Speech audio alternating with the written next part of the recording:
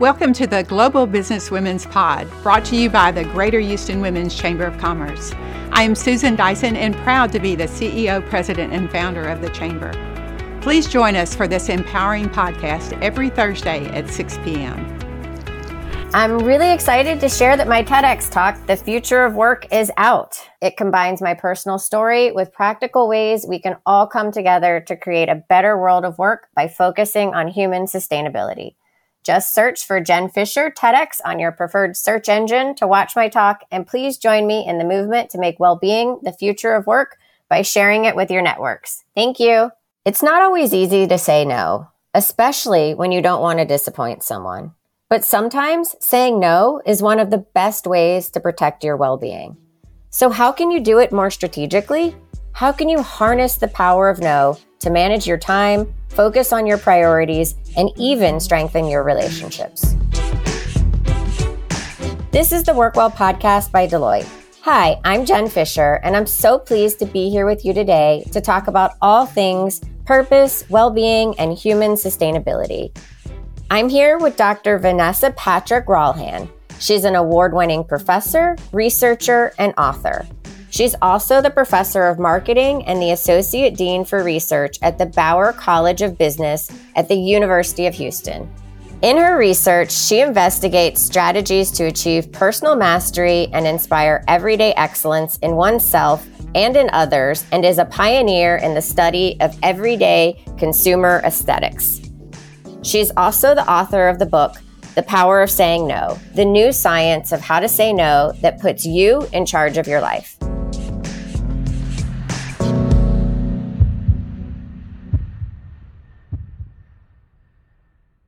Vanessa, welcome to the show.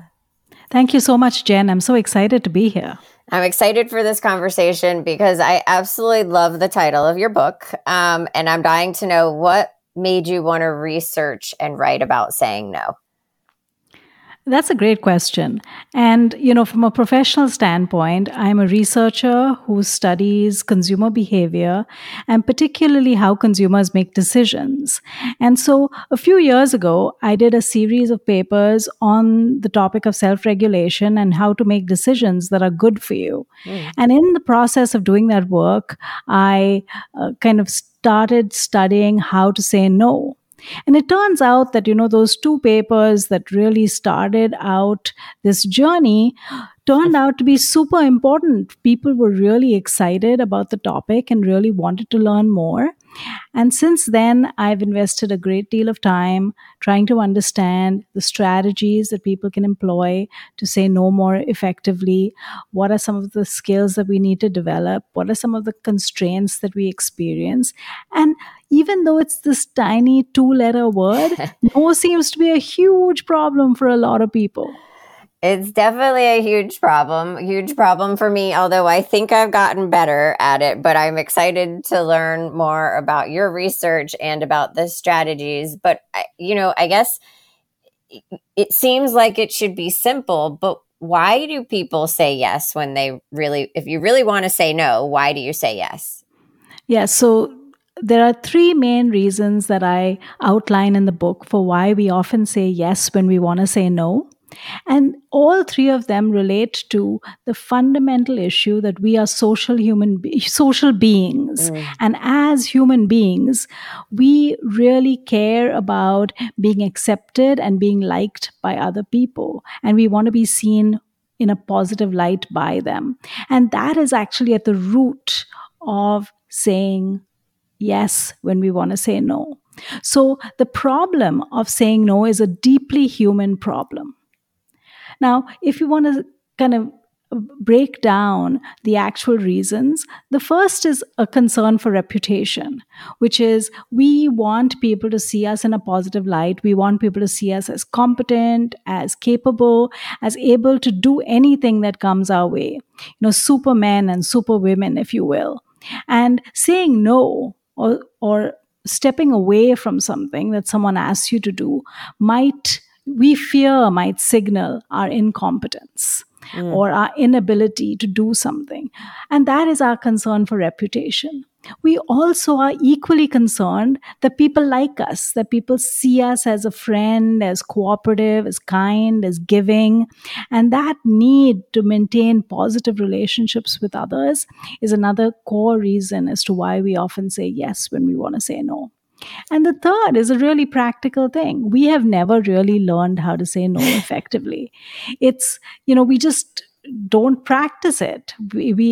So it's almost socialized out of us because, you if you think about a toddler, for instance, toddlers are very good at saying no to everything that comes their way that they don't want to do, because toddlers don't care about their reputation and their relationships. They care about what they want.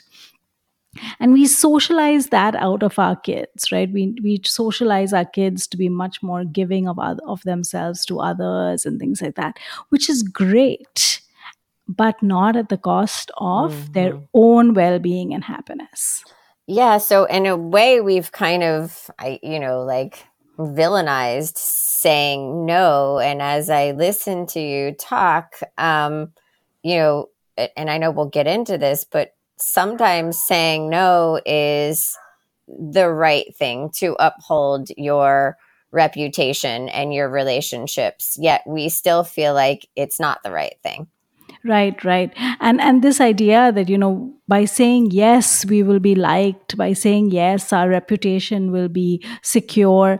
This is really not what happens in real life. The reality is that if we take on more than we can handle, we are more likely to get burned out. We are more likely to drop the ball on important tasks because we simply don't have the bandwidth, the energy, the capability to do those things. Those are more damaging to our reputation than if we said no in the first place to the things that are less important to us. Yeah. In the same way, keep going. Yeah. In the same way, when we talk about, saying no to people because we want to secure our relationships, if we reflect on this, when we do say yes to things that we really hate doing, we feel resentful towards the other person, and we actually don't like to engage with them, which is damaging the relationship even more. And so in many ways, kind of rethinking about how to say no more effectively and saying no to the things that don't matter, so that we give ourselves the opportunity to say yes to the things that do. Because, Jen, at the end of the day, everything is a trade-off. When we say yes to one thing, we have to say no to other things. And so making those choices that are good for us, that are good for not only us, but also our relationships with others, is so critical and such an important super skill to develop. And I think your comment about, toddlers being really good at it. I mean, I think, there's a lot of reasons why we don't want everybody to act like a toddler, but when it comes to saying no, it seems like there's something that we can all learn from toddlers.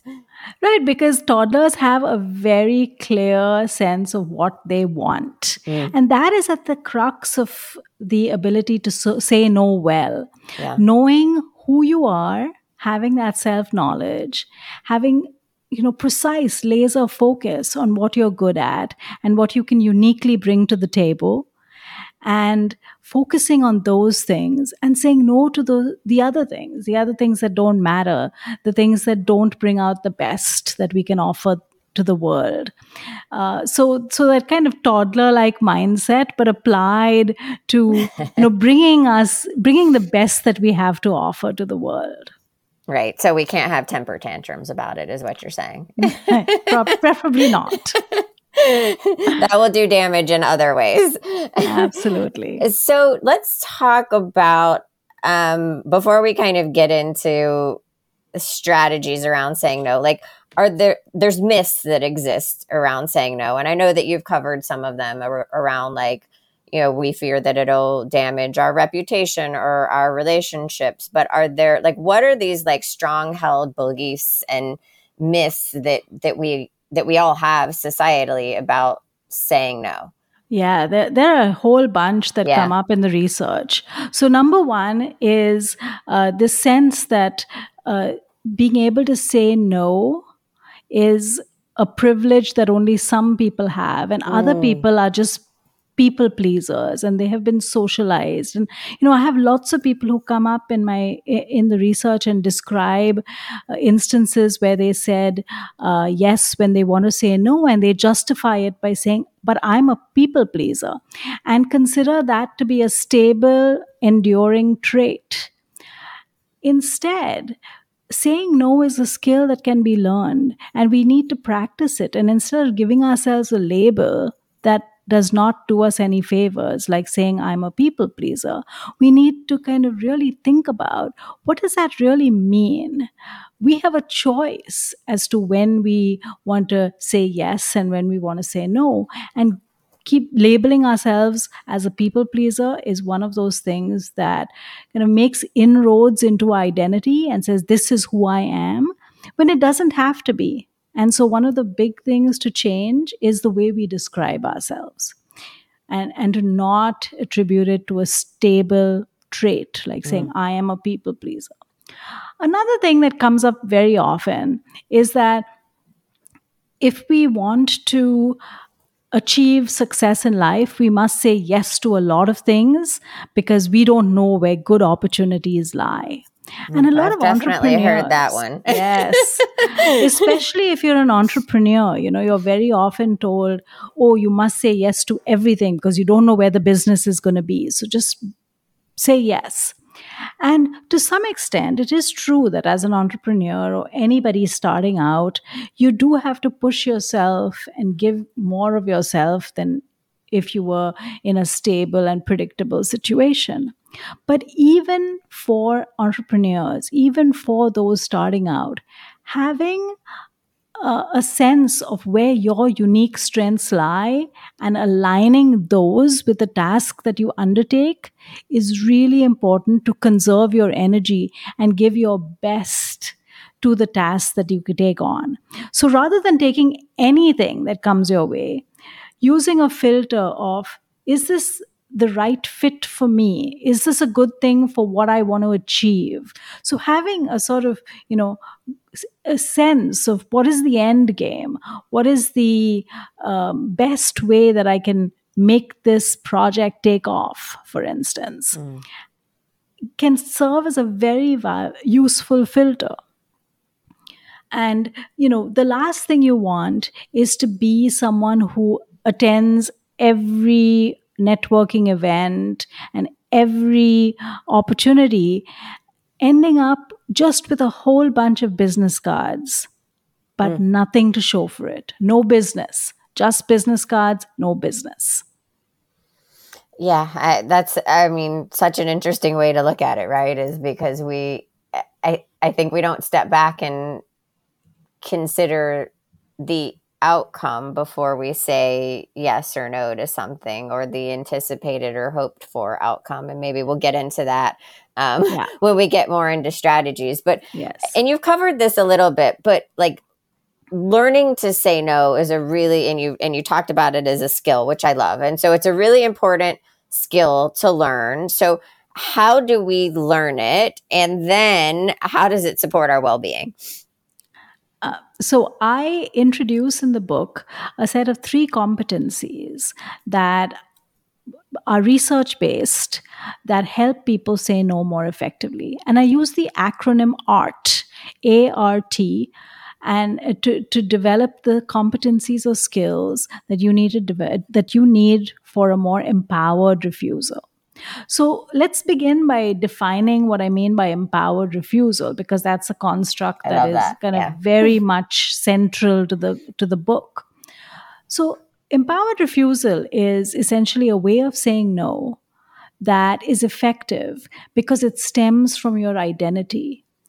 It gives voice to your values, priorities, preferences, and beliefs. And because it speaks to who you are, it doesn't invite pushback from others. It conveys conviction and determination, and people are more likely to comply with your refusal when it stems from who you are.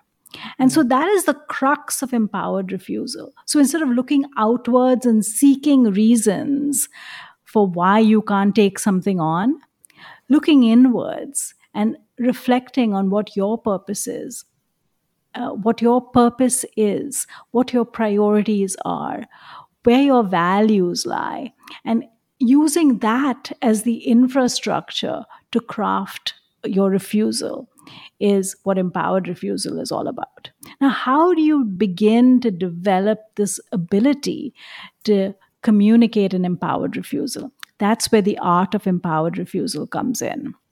So, ART stands for awareness, rules, not decisions, and totality of self. So the first step is really that piece where we have to reflect and develop the self knowledge that we need to be able to say a more effective no.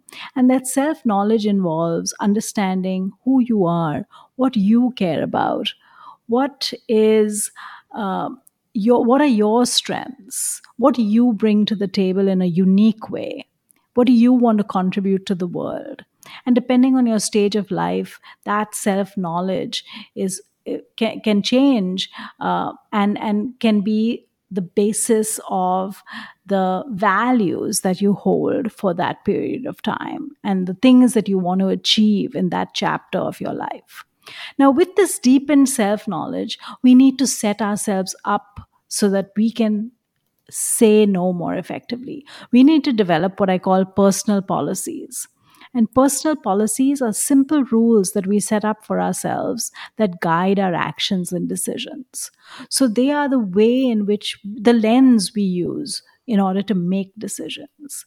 They are the systems we put in place that are based on and give voice to those values and priorities that we have. So that deepened self awareness informs the personal policies. And once we've done that inner work, then we are ready to communicate our empowered refusal. So when an ask comes our way, we are able to use language that implicates our identity and accompany that with body language that signals empowerment. And how do you do that in a digital world?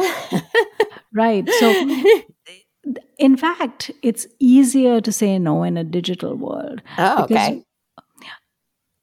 We, when we've ever interacted with somebody who has, and we've felt like we are stuck in a corner and have absolutely no way to say no to this person, it's very often a face-to-face request. We are significantly more likely, in fact, 33 times more likely to say yes to a face-to-face request as opposed to a digitally mediated request. So if there's an email, it's much easier to say no than if it's an in-person request. And even whether it's in person or an email, learning to communicate our no based on who we are and what we value and what our priorities are requires us to develop this kind of shift in the way we think about it. When we think about our refusal, we need to think about not coming up with a short-term excuse to just like, that sounds good, that a person will kind of accept in the moment, but deeply reflect on why is it that you do not want to engage, and learning to communicate that in the way you speak about or the way you write about your refusal. And what if it is an opportunity or something that we truly do want to engage in, but we just can't at that particular time or that particular moment? Is there a difference in, as I think about what you're saying and kind of, an empowered refusal that is, this isn't something that is aligned with my values and who I am versus this is aligned with my values and who I am and what I'm interested in, but I just can't do it right now? Yes. So I think that that's a really important distinction. So I think that there are some things that we want to close the door on for all time. Like some things we just don't want to be associated with and don't want to have to deal with again and again. The other things are just not right for us at the moment. And how we communicate that matters. So for example, Let's imagine that you are someone who just doesn't want to loan money to friends. And I've done studies where, loaning money and dealing with friends when a deal comes to money is often awkward and uncomfortable. And you just really prefer if nobody asks you to loan them money. In that situation, thinking about an excuse. So I've done studies in which I've shown that if you use an excuse, you leave the door open, because an excuse by definition is temporary. You essentially say, I'm sorry, I can't loan you the money now because I have some bills to pay, or I have to pay my rent, or I'm going on vacation and I need this money. But if you say, as a person, I don't believe that money should be something that comes between friends. I really prefer to stay away from any money transaction with friends, or something to that nature. Essentially communicating a very stable stance. This is who you are. This is your attitude about loaning money to friends, or your belief system.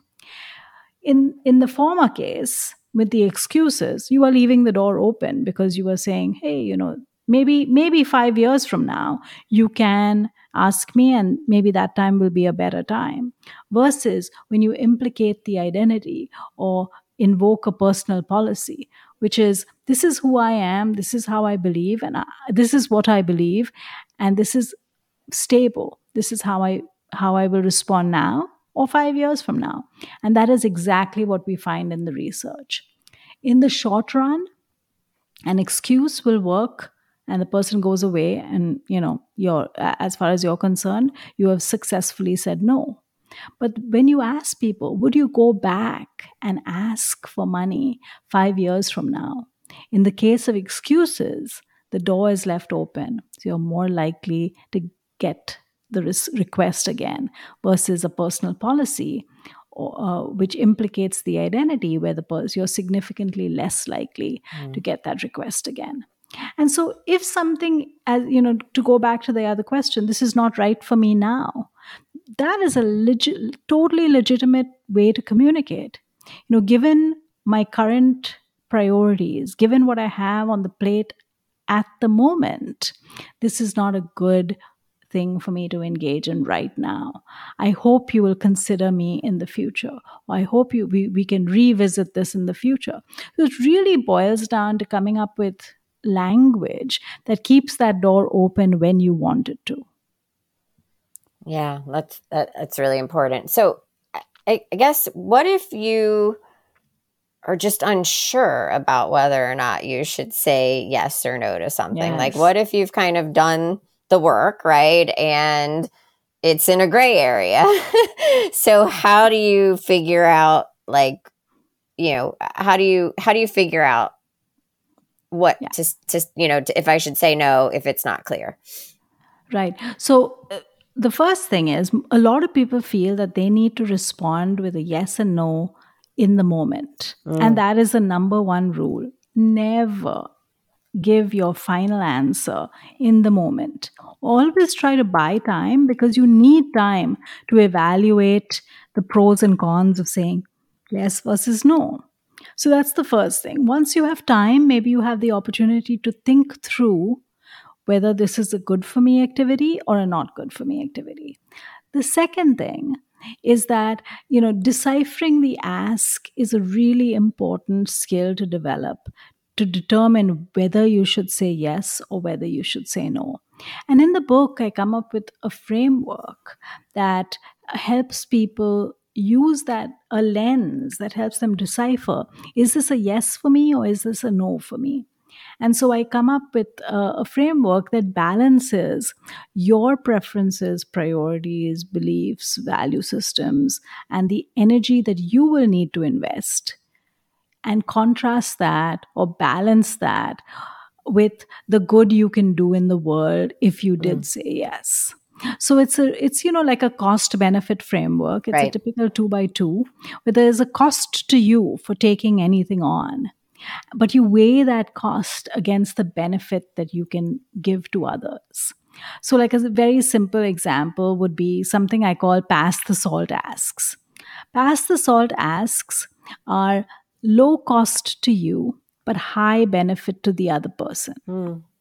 So essentially what that means is you're sitting at imagine a situation that you're sitting at a dining table and the salt shaker is sitting in front of you and someone across the table says, "Hey, Jen, can you pass me the salt?" You just lift it up and pass it to them. It was very easy for you to do, but presumably it was a game changer for the other person who really needed salt for their meal. There are lots of tasks that come our way that are easy for us to do, and they allow us the opportunity to make a big impact with those relatively easy tasks. Now, we have to remember that easy and difficult is a very individual assessment. Like what's easy for me may not be easy for someone else, and vice versa. So, as a professor, for example, Jen, one of those pass the salt tasks are recommendation letters. For me, I have a system in place as to how to write a recommendation letter. I write dozens of them every year. And writing a recommendation letter is relatively easy for me to do for a student. But I know that it can be a huge impact on the student. They might get into their dream professional college. They might get a job that they have been really hoping and dreaming for. So the impact that I can have on the student's life makes me say yes to this, what I call a pass the salt task. Because for me, it's easy. For the other person, it's hugely beneficial. And I love that you have a process in place. It's an ask that you get often, where I feel like if you didn't have a process in place, maybe it wouldn't feel as easy, right? But you've done it so many times. Now you know what to do, you know what to say, you know how to do it. So It becomes an easy task for you to say yes to. Yes. But we shouldn't just say yes to all easy tasks, because we can spend our days spinning our wheels doing things that are completely useless. And those are the kind of tasks that we need to be looking in our calendar for. Are there tasks that we are just doing because out of habit or just because they are easy that are actually not making any difference to anyone? And can we just stop doing those things, and would it really make a difference in the world? And so evaluating those tasks, and I call them email, tweet, post tasks, because they have absolutely no real impact. And there are stories associated with all of these asks in the book.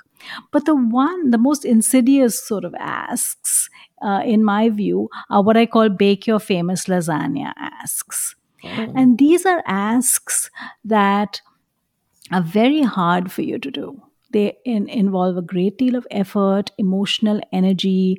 They take a lot of time. They drain you of a lot of what you can give to the world. They suck up your time. They suck up who you are, and yet they really don't make a huge impact on the world. It's not a task that makes a positive difference to the world. And so I kind of give a relatively light example to illustrate this. So in the book, I talk about the fact that imagine that a friend is having a potluck party and invites everyone to bring something for the potluck party, but asks you specifically to make your very famous lasagna because it is absolutely delicious. And while you are an expert at making this lasagna, the question that you have to ask is, should I be making a lasagna for a potluck party when everybody else is bringing party trays? So it's high effort for you, but the real impact is insignificant. Your lasagna is going to be on a table with a whole bunch of things that are bought from the grocery store. Should you be investing that effort? And so thinking critically about the effort that you invest, the time that you invest, and weighing it against the impact that you have or the intended consequences that you would like to achieve.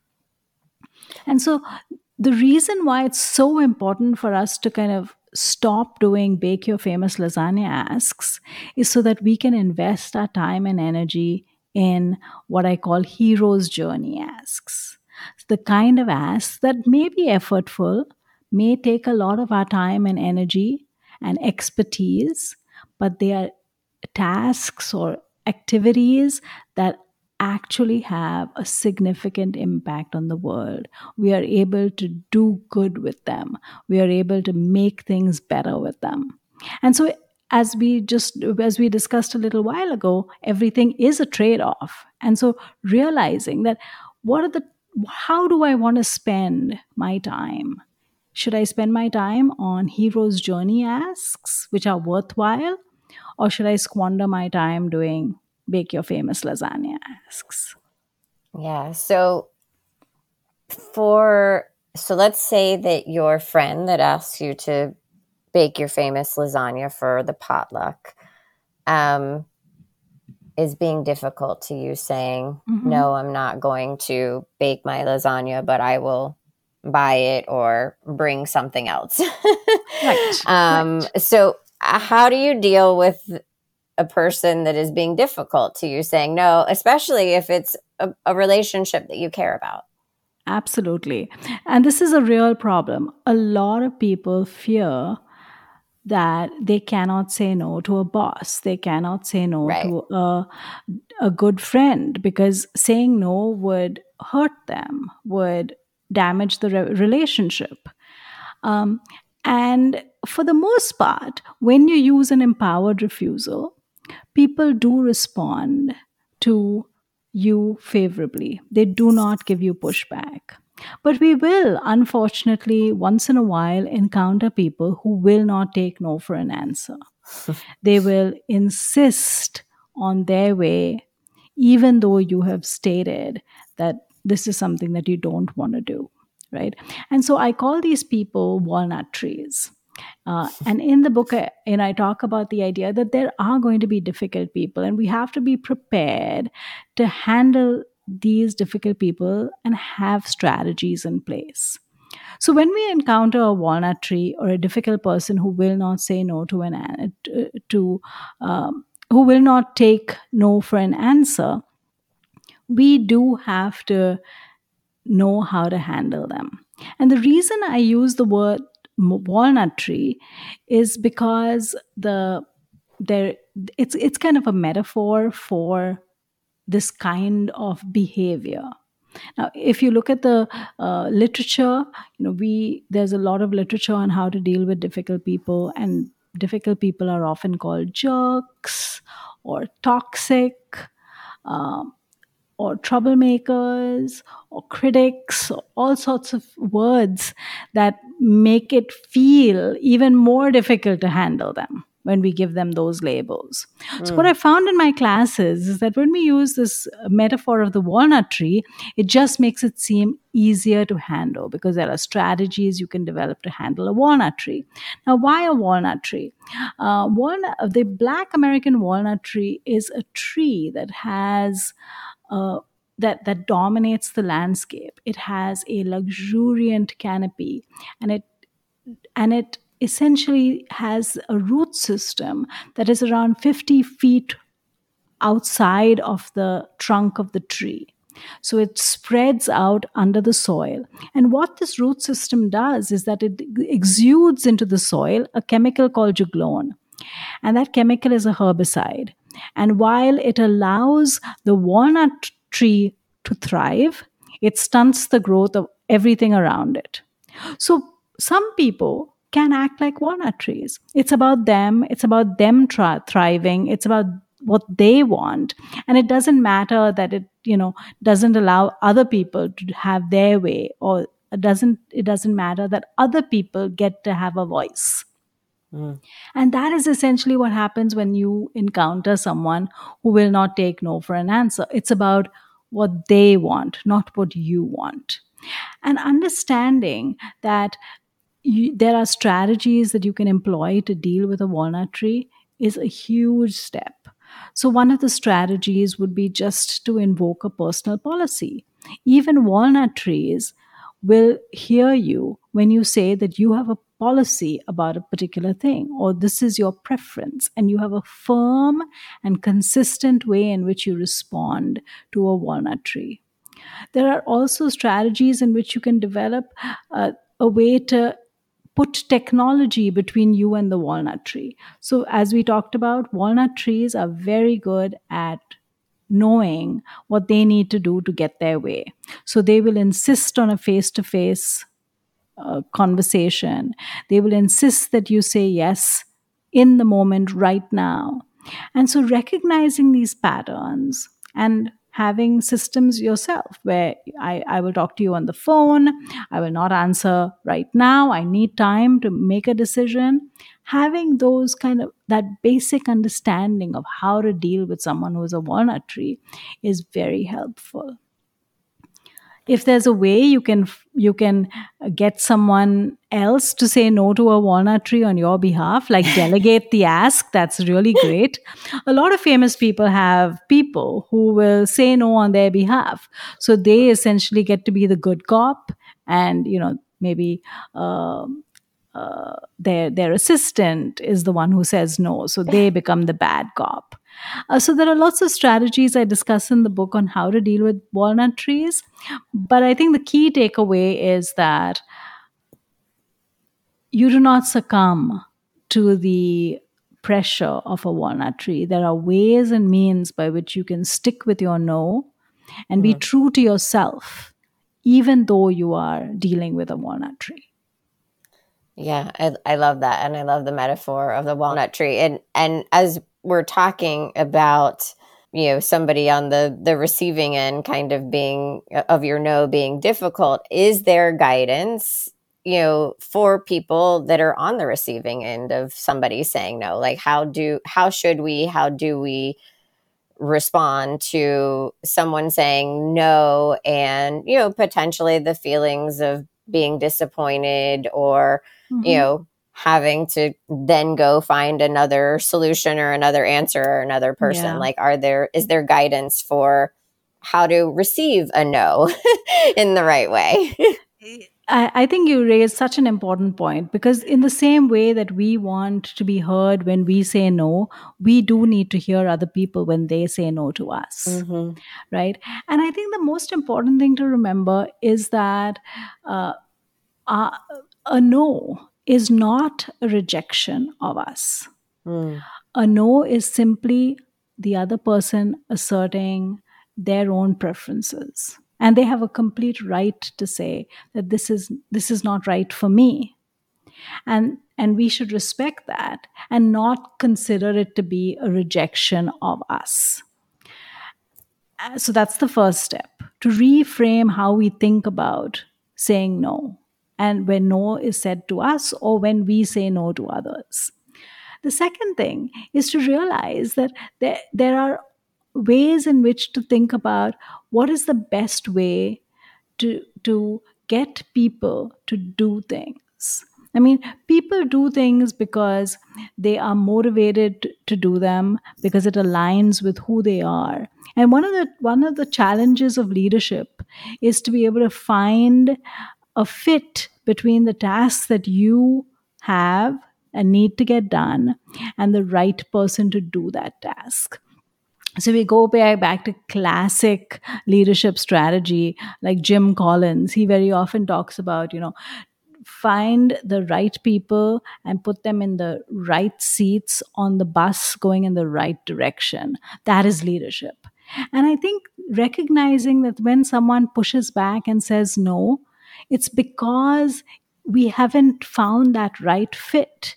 And we very often have to just go and look for another person for whom that is a better fit.